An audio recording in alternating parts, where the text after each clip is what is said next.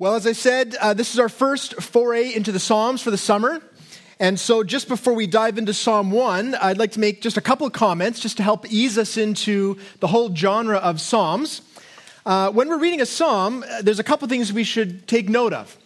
The first is that we are reading a worship song. That's what Psalms were and kind of still are. They were songs that were written to be sung as part of Israel's temple worship. So that means the words we're going to read are words of prayer and words of praise from ancient Israel. Specifically, they're very often from the heart of one man, that is David. So King David wrote the majority of the Psalms, and very often then the Psalms are in relation to a specific situation in his life or in the life of Israel. But the amazing thing is that even though they're from a specific time and a specific place, they still seem to echo the desires of our own hearts. That wherever we are, if we are people that worship God, we're going to find in the Psalms things that articulate how we're feeling and how we should relate to God. There are truths that are universally true for all that worship God here in the Psalms. The other thing about them is that they are poems. So if you really loved poetry in middle school, man, the Psalms are for you. Because they're filled with figurative language and word pictures and all sorts of ways that are great about poetry. Because poetry is always written to express truth in a compelling way. Poems are designed to connect with our head and with our heart. Here's an example of the kind of emotion that we find in the Psalms. This is Psalm 42, verses 1 to 3. The psalmist writes, "As a deer pants for flowing streams, so pants my soul for you, O God. My soul thirsts for God, for the living God. When shall I come and appear before God? My tears have been my food day and night, while they say to me all the day long, 'Where is your God?'" What a beautiful picture, a heartbreaking picture of someone who is in such sorrow that they feel as if they've just been eating their tears day and night. And no doubt we can remember a time in our life just like that. And that's the whole point of Psalms, that there are truths that are being expressed in emotionally active ways, in dynamic ways. Now, this can be a little bit overwhelming for us as Canadians because we are not the most emotionally, evocative people, right? We are British in our ancestry, so we tend to have a stiff upper lip. We don't get too excited about many things. Even as Christians, as evangelical MBs here, we tend not to get too worked up about anything, even the grandeur of God. So we have to be ready to be pushed a bit emotionally. As we enter the Psalms, we should expect a few things. We should recognize the fact that it's good for us to be stirred in our hearts. That we will never really come to the point of conviction unless we care about stuff. And so it's a good thing that these poems are designed to have imagery that should make us feel some things. And as we enter into the Psalms, we should expect to delve deeply into words of worship and prayer. We should expect to be confronted by compelling truths about God, from God, for the people of God. And we should expect to be pushed intellectually and emotionally. We should come ready for our hearts to be stirred and to embrace that. So with all that said, we're going to turn the page to our very first psalm, Psalm 1. This is an introductory psalm.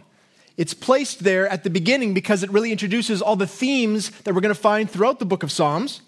And if you remember, again, from middle school, you remember that your English teacher probably assigned you an essay where you had to compare and contrast two characters, like from a book or from a play.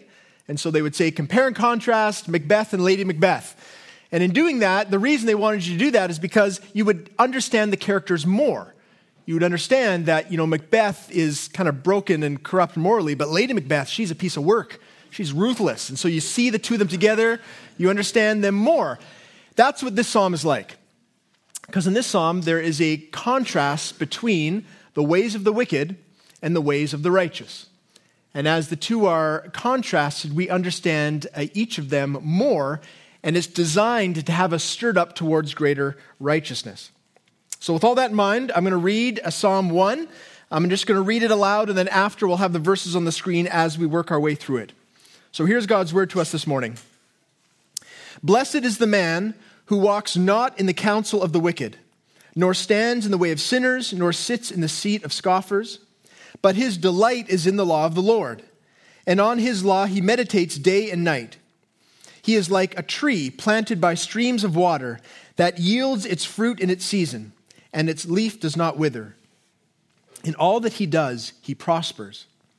The wicked are not so, but are like chaff that the wind drives away.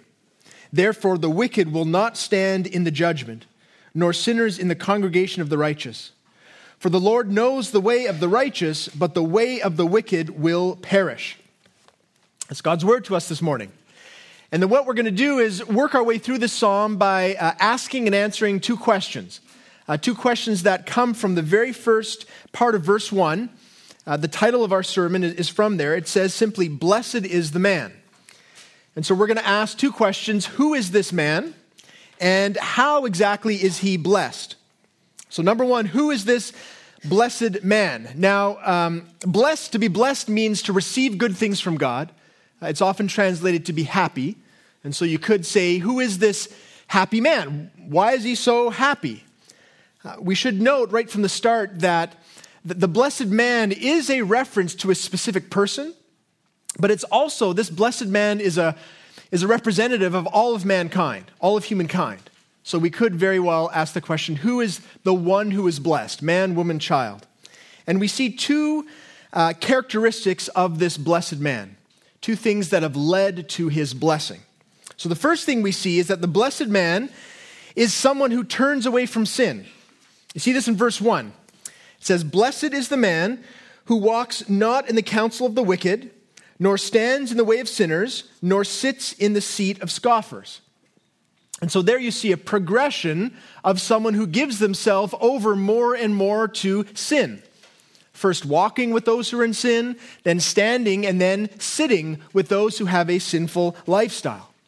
It's a description of the way in which we can be influenced by those around us. As we give ourselves over, give more and more time to those who want nothing to do with God, we also tend to think that way and to feel that way. The idea of a scoffer is one who ridicules those who would pursue godliness. And so here you have a person who began simply walking with sinners and then has sat down with a scoffer, has made himself at home with those who want nothing to do with God. And again, the idea is that as we give that kind of influence, give opportunity for that influence in our life, that we will begin to echo that same ungodliness. Now, in some ways, you could say that this kind of instruction is one that we typically give to kids and youth. Right? To our kids, to our youth, we say, look, you got to be careful who you're friends with. Right? You want to be careful not to make friends with the wrong crowd because they're going to influence you. It's like those kids at the back of the school, the smoke pit. If that was you, I was not allowed to hang out with you. You were bad news. And so sometimes we think, look, this is just for kids, right? Kids have to be careful who they associate with, but as adults, it's not that big a deal. Except the idea here is not just the people that we might hang out with. We open ourselves up to the influence from ungodly sources through a whole host of ways. Through the movies we watch, through the podcasts we listen to, through the journals we read, through all of those that rejoice in things that God says is not good for us. There is a time where we give opportunity where we might then begin to think and to act and to feel in that very same way. Now, there's a tension here, though. There's a tension here because if you know the New Testament and you know the life of Jesus, man, he came and it seems like all he did was hang out with those who were in sin. In fact, he was criticized for it. And he did it because he was on a very specific mission to bring the hope of God to those who didn't know God. And so on the one hand, we see in the Bible that should be our mission as well. We are called to know and love the people in our community regardless of what they believe. But there's a difference between hanging out and knowing the people that care nothing for God and making your home with sin. And that's the tension that is the Christian life, where we are to be in the world but not of the world. We are to know and genuinely care for everyone around us and yet also have a heart for that which is righteous and godly. And so the litmus test for us in light of this first verse may simply be a question, which is, how comfortable are you with sin?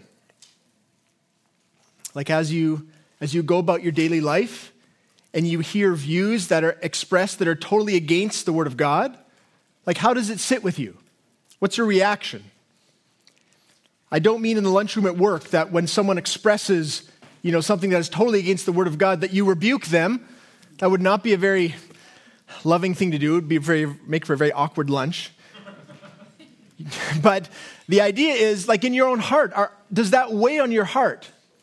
Are you saddened for those around you that are pursuing what they think is a good life and yet there is no real hope in their life? Are you weighted down for all those that don't know Christ and that are doing what they think is best, and yet it's not going to lead to a life forever, but it's going to lead to destruction? How do you respond? Is there a sense of just comfort and ease with all the sin that is around us? See, the truly blessed man or woman avoids getting to that level of comfort with sin. There is a pattern in their life of repenting of their own sin and turning away from those influences which are going to lead them towards that comfort level with sin. On the flip side, on the contrary, the blessed man is one who loves God's word. We see this in verse 2. But his delight is in the law of the Lord, and on his law he meditates day and night. Now, to delight in the law of God, I think carries with it a real sense of hunger for God's word. The idea of appetite here, I think, is helpful. Because in terms of physical health, like if you're at your family dinner table and there's a great meal in front of you, a meal that everyone likes, like chicken wings or something, and someone around that table is just like, I don't feel like eating. Right away, it's a red flag. Oh, are you feeling okay? Because you love hamburgers. This is not good for you. You should want to eat this. This is tasty food. But if they feel nauseous, it's a sign that there's no health physically. Doctors will ask patients, right, after surgery, after a sickness, are you eating? Like, can you eat anything? Do you have any interest in food? Because food is the very thing that sustains us. But when we're sick, it makes us sick, right? It makes us feel nauseous. Like that's a sign that there's something wrong in our body. We're not healthy physically.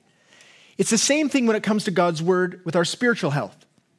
If you have no interest in the word of God, then there's something wrong, because the word of God is that which nourishes us spiritually. And so if it's kind of like a chore, if it's something that in theory you know that you should do, but I just can't really get into it, then there's something wrong there. It's a sign that there is a lack of health. And what we see in the man who is blessed is one that he delights in it. He has a hunger, a natural appetite for the word of God. And the other word that's used there is meditate, which is kind of an unfamiliar word. But to meditate on God's word really means that we ponder it. That's why it's a great thing to read the Bible in the morning, a few verses in the morning. It puts it in your brain, and you have the opportunity to reflect on it all the day long. It basically means that you are letting the word of God kind of have influence on you the whole time. Now, I was trying to think of a good analogy, and the thing that came to my mind was a hard candy. Like, I don't know, when I was young, we had things called gobstoppers. They have those still, gobstoppers or jawbreakers. And gobstoppers are great because you only really got the value out of them if you sucked them, if you savored them. They had layers of, I'm sure, artificial flavoring, but they sure tasted good. And so if you were to suck on them, you would get flavor after flavor, however long it would last, until it would crumble in your mouth and your blood sugar would spike. It was great. So that's kind of the idea here behind someone who delights and wants to meditate on the Word of God. That you are savoring the Word. You understand the sweetness of God's Word, and you want to savor it and to have it infiltrate your whole being. If I could push the analogy even farther, I would conceive of a hard candy that you might buy at Whole Foods for like $12. That would be like a vegan, organic hard candy that somehow would be so sweet, but then packed with nutrients. That's what it's like, where I love eating this, and yet it's also good for me. That's the mindset of the blessed man, the blessed woman, the person who experiences the blessing of God because we devote ourselves to the Word of God. We allow it to have influence in our life rather than the ungodly view of the world. So right in the first two verses, we get the idea that this psalm is kind of an instruction. It's telling us, who is the blessed man? It's the one who turns from sin, the one who loves the Word of God, and we get the impression that the psalmist is saying, that God is saying, look, you need to do this then. It would be good for you. You would experience the blessings of God if you were to do these two things. And of course, that's true. I mean, we see these truths not just in the Psalms, but all through the Bible, that we should love the Word of God, we should turn from sin. But there is another truth, a deeper truth, that is a little difficult for us to grasp, mostly because we don't read Hebrew. If we were Hebrew scholars, we would have read Psalm 1, these first two verses, and there would have been something that would jump out at us. Something about the verb tenses that would have made us think, this is interesting. Because the verb tense in these first two verses is in the perfect tense, which means it's not just that this blessed man generally or usually turns away from sin, it's that he always does it. He perfectly turns away from sin. And it's not just that he tends to like God's word, it means that he absolutely, every moment of the day, delights in God's word perfectly. And so really, if we were to read this from the Hebrew, we would read that the blessed man is one who never walked in the counsel of the wicked, never stood in the way of sinners, never sat in the seat of scoffers, and always delights in the law of God. Which would make us think, man, how could I do that? I mean, who is this talking about? Because this isn't me. I can't say that I have never walked in the counsel of the wicked. Like, what exactly is the point of this psalm if it's painting a picture for us of something that is totally unattainable? Well, theologian James Boyce tells the story of a man named Joseph Flack who was asking this very same question. Joseph Flack was a Christian who was visiting Palestine in the early 20th century. And he had the opportunity to speak to a group of Arabs and Jews, and he decided to speak to them on Psalm 1. And so what he did is he read the psalm in Hebrew, and then he kind of highlighted the verb tense here. And he asked the question, who is the blessed man of whom the psalmist speaks? This man never walked in the counsel of the wicked, or stood in the ways of sinners, or sat in the seat of scoffers. He was an absolutely sinless man. And nobody spoke. And so Flack said, well, was he our father Abraham? And an old man at the back said, no, it cannot be Abraham. He denied his wife and told a lie about her. Well, then how about the lawgiver Moses? No, someone said, it cannot be Moses. He killed a man and he lost his temper by the waters of Moriah. And so Flack suggested David, King David. But no, it was not David, for he committed adultery and murder. And there was a long silence. And then an elderly Jewish man stood up at the back and he said, my brothers, I have a little book here. It is called the New Testament. I've been reading it, and if I could believe this book, if I could be sure that it is true, I would say that the man of the first psalm was Jesus of Nazareth. And that's absolutely the truth. That's what is inherent.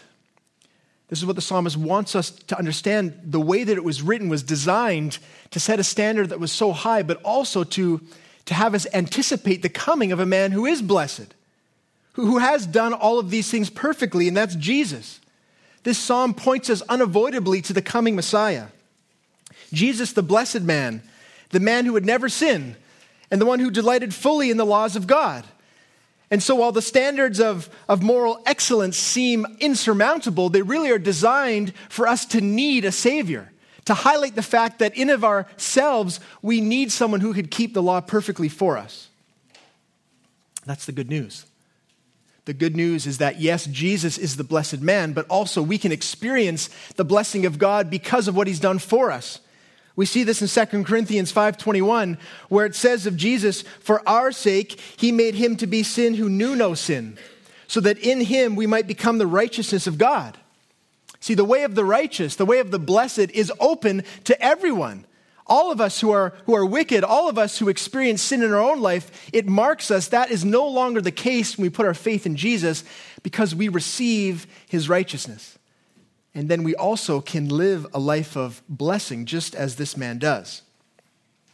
So who is the blessed man? Well, ultimately it's Jesus. But it's also all who trust in him. All who follow in his ways will experience the blessings of God that we find here in this psalm. So let's turn our attention then to how exactly the blessed man is blessed. Or said another way, how exactly we can be blessed as we follow in the ways of Jesus, the blessed man.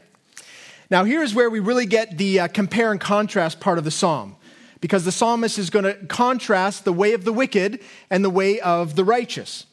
We begin with the way of the righteous, in which we find really a life and purpose that come through the blessing of God. So look at verse 3. It says of the righteous man, he is like a tree planted by streams of water that yields its fruit in its season, and its leaf does not wither. In all that he does, he prospers. So there's a word picture that gives the very clear indication of abundant life. A life that is rooted and secure as a tree is rooted in the ground. A life that is sustained by a constant source of nourishment as a tree is sustained by a stream. A life that does not wither or fade, even in the sun, even in the trials of life. And a life that is fruitful and prosperous. That word prosper, oftentimes we think it's, to do with health and wealth and the things of this world. But really, biblically, it gives the idea of someone who is accomplishing what he has set out to do, of fulfilling the call of God on our life. And I don't know about you, but when I picture this tree, the trees that came to my mind are these giant sequoias that are in Sierra Nevada. Have you seen these trees? I brought a picture in case you haven't seen one before. This tree here is called the President. They named him. He is the second largest tree in the world. He is 3,200 years old and measures 247 feet tall and is 27 feet in diameter. It's like the footprint of a small bungalow. And the reason that he has lasted so long is because these giant sequoias, they are able to withstand the typical threats that would kill the rest of the trees. For example, of course, they're too strong to be blown over by the wind. They have in their bark a tannic acid, apparently, that is resistant to fungal rot. The wood boring, like the insects and beetles that kill some trees, like in northern BC, the beetles that have devastated the pine forest, those insects, they can't really get through the bark. They have no effect. In fact, their bark is so thick that it's flame resistant. Forest fires are good for these trees because they burn all the other smaller trees around them, and they're gone, and they don't have to compete for resources. Even lightning which strikes these trees can do damage, but it very rarely kills them. In fact, the President has one spire that's been hit by lightning. It's dead, but the rest of the tree continues to grow and flourish. After 3,000 years, what scientists have recently discovered is that they are growing faster than the younger trees. They're putting on more wood each year, even after all those years of growth already. Isn't this the kind of life that we would like? Isn't this the kind of abundant life that we hope for? That we would grow and thrive and be fruitful and productive in our life, even into our twilight years, even when our body is breaking down, that we would have a life of fruitfulness because, and this is the key, because of the source of the tree's life. See, trees are dependent organisms. They need to have access to water. And that's the key in our psalm, that tree is planted next to a flowing stream of water. So no matter what happens, no matter what circumstances happen in that tree's life, it always has the source of sustenance that it needs. And the same is true for the one who walks in the way of the righteous, those who trust in God. We also are connected to a source of life that endures because of our faith, because of the Spirit of God that connects us to Jesus himself. And so in spite of whatever circumstances affect us, in spite of our own sin, our own failings, we are always connected to a true source of life. And so we can have abundant life, even though there's times of intense heat and trial and difficulty. It is life and purpose that comes by the blessing of God through our faith. That's what marks the way of the righteous. And it's the exact opposite from the way of the wicked. In the way of the wicked, we see death and meaninglessness. Look at verses 4 and 5. It says here, as a shift, the wicked are not so, but are like chaff that the wind drives away. Therefore, the wicked will not stand in the judgment, nor sinners in the congregation of the righteous. So here the psalmist uses another imagery of vegetation, a plant, in this case, wheat. So wheat grows, and then it's harvested, and then there's this outer husk around the wheat kernel called chaff. And you have to crush it, and then the chaff falls away. There it is. And what they would do, in the old days, they would throw it up into the air, and then the chaff would be blown away by the wind. And so the chaff is the stuff that was useless to anyone. They would gather it up and they would burn it because it had no value. You wanted the wheat kernel. So the comparison here is between a mighty tree that is fruitful and growing and chaff. Chaff has no source of life. It has been cut off from its water source. It has no roots, and so it is blown to and fro. The picture is one of destruction, the one of pointlessness in life. And we're meant to connect that with someone who doesn't truly know Jesus, someone who doesn't know God. Now, we have to be careful here, I think. As a Christian community, sometimes we can be very, very critical of all those who don't believe the way that we do. And we might take this and say, look, anyone who doesn't know Jesus, they are living a life that is totally pointless. There's no good in it. But the truth of the matter is that there's a lot of good being done by a great many people who don't know Jesus. Our nation is filled with those people who are contributing to our society in so many good ways. The majority of our population would not be in a Christian church on a Sunday morning. And yet, we have people who are pursuing creative pursuits. There's research being done. There's so many ways in which our society is growing and benefiting from all those who have a purpose. I think there'd be many here. Maybe you're here this morning and saying, I'm not really sure that I believe in God, but I don't know that I feel like chaff blowing in the wind. I kind of feel like I've got purpose in my life. And that's very, very true, that you would feel like that there are certain purposes that drive your life, and those are good things. But notice, the key in this psalm is what happens in the end. Because the end is what defines us as human beings. And what we see in the end is that all those who are separated from the source of life, their end is destruction. Look at verses 5 and 6 again. Therefore the wicked will not stand in the judgment, nor sinners in the congregation of the righteous. For the Lord knows the way of the righteous, but the way of the wicked will perish. It really does come down to the source of your life.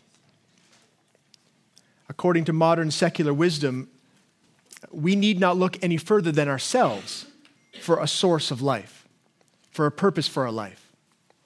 We would do well to simply know our heart, know our mind, and to go wherever that carries us. The modern view is that will lead to your greatest happiness and joy, that you will find purpose. But what we see here in the Psalms is that there is a flaw to that wisdom. There's a flaw that ignores the final judgment of God on humanity. And there's a flaw that overestimates the moral integrity of each human being. See, the presence of sin in even the most upstanding member of society means that there is no hope or purpose beyond this life. It means that each and every one of us that has unforgiven sin will be justly under the condemnation of God. Because God is perfect and holy. And because heaven is a perfect place for perfect people. If it's to be a place of paradise and perfection, we cannot enter it when we have sin as a part of us. And so the hope that we have here, the really point of conviction, is that we need to examine our own hearts.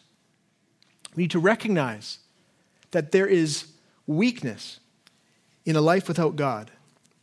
It's a weakness that will be revealed under the final weight of God's judgment. And it will be a sudden and total destruction for those who do not have a hope in Christ. And so this psalm ends with a somber note because it is designed to have us examine our own hearts. It's a picture of the majority of our population that would not call themselves wicked and yet share the same essential wicked element that we all do, which is sin. And the sad truth is that many are not prepared for that day of judgment. I came across what I think is a compelling picture of this suddenness, this destruction that comes on the day of judgment. And I found it in the events of August 1st, 2007. There is a bridge in Minneapolis, Minnesota, the I-35 West Bridge, a bridge that had been used for decades by the people of Minnesota to go to and from Minneapolis over the Mississippi River. And yet on that day in August, at the height of evening rush hour, all of a sudden the bridge collapsed. Suddenly, unexpectedly. You'll see a picture of it there. The people that were using the bridge assumed its strength. They had been using it for so long, for some of them all their lives, that they assumed that it could carry the load. And yet all of a sudden, it just gave way. And it was a sudden and unexpected, devastating turn of events. But what's interesting is that the structural engineers said that, in fact, this was preventable.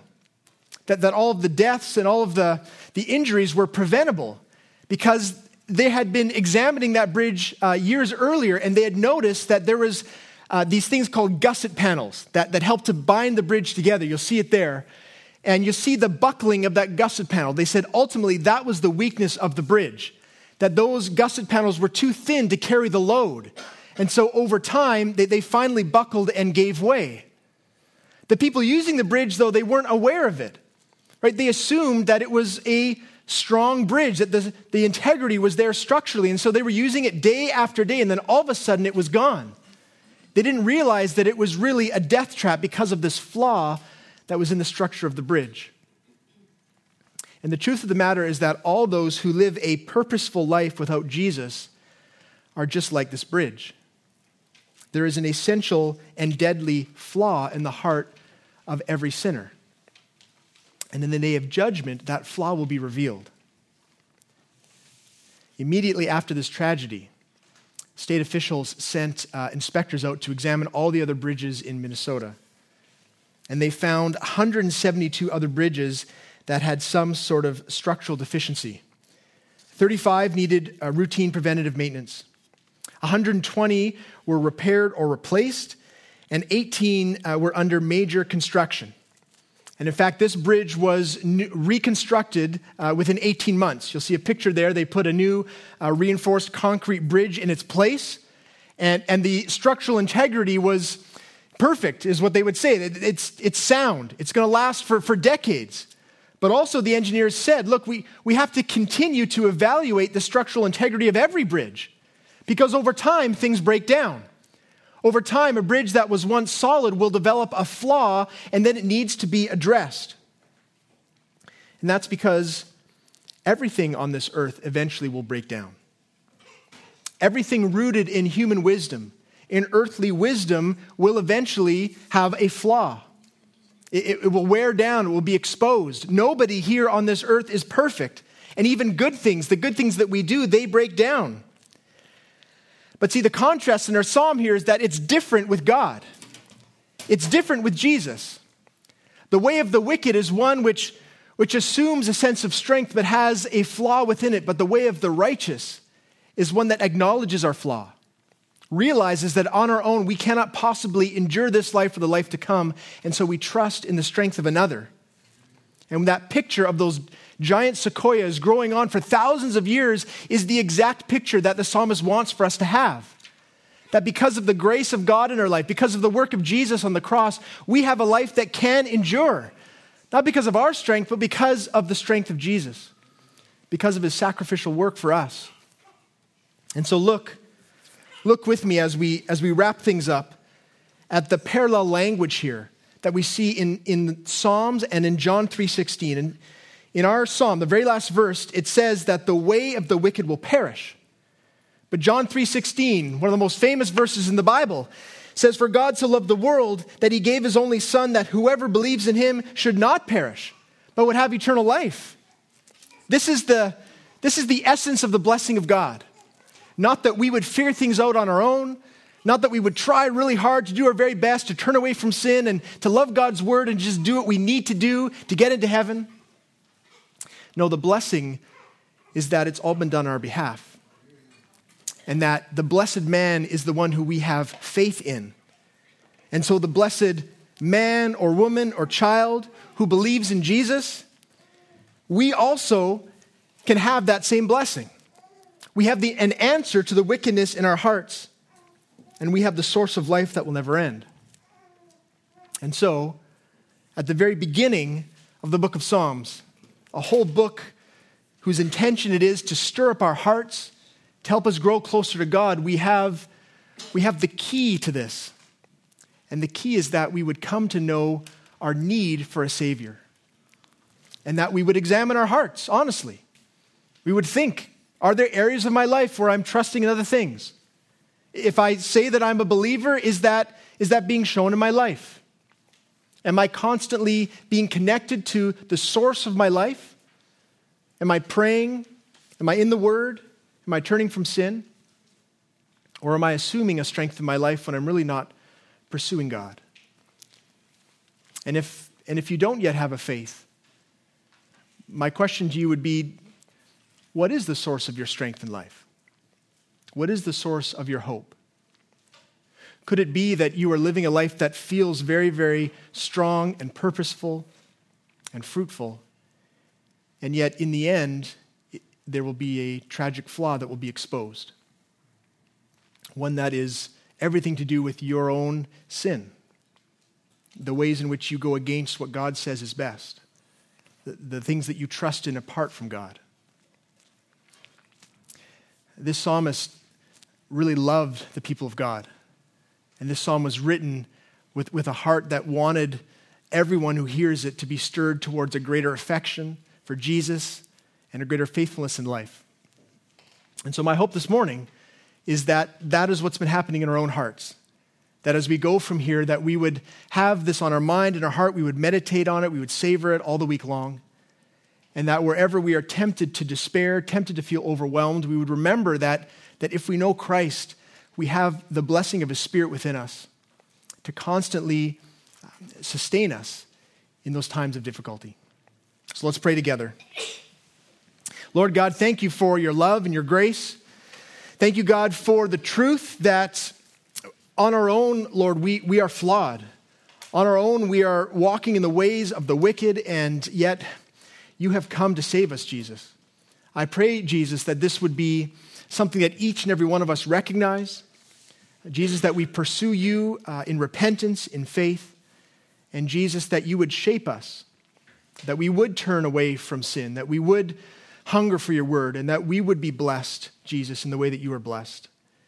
And I pray also, Lord, for all those who are considering the claims of faith, your claims, Jesus, I pray that there would be a stirring in their hearts.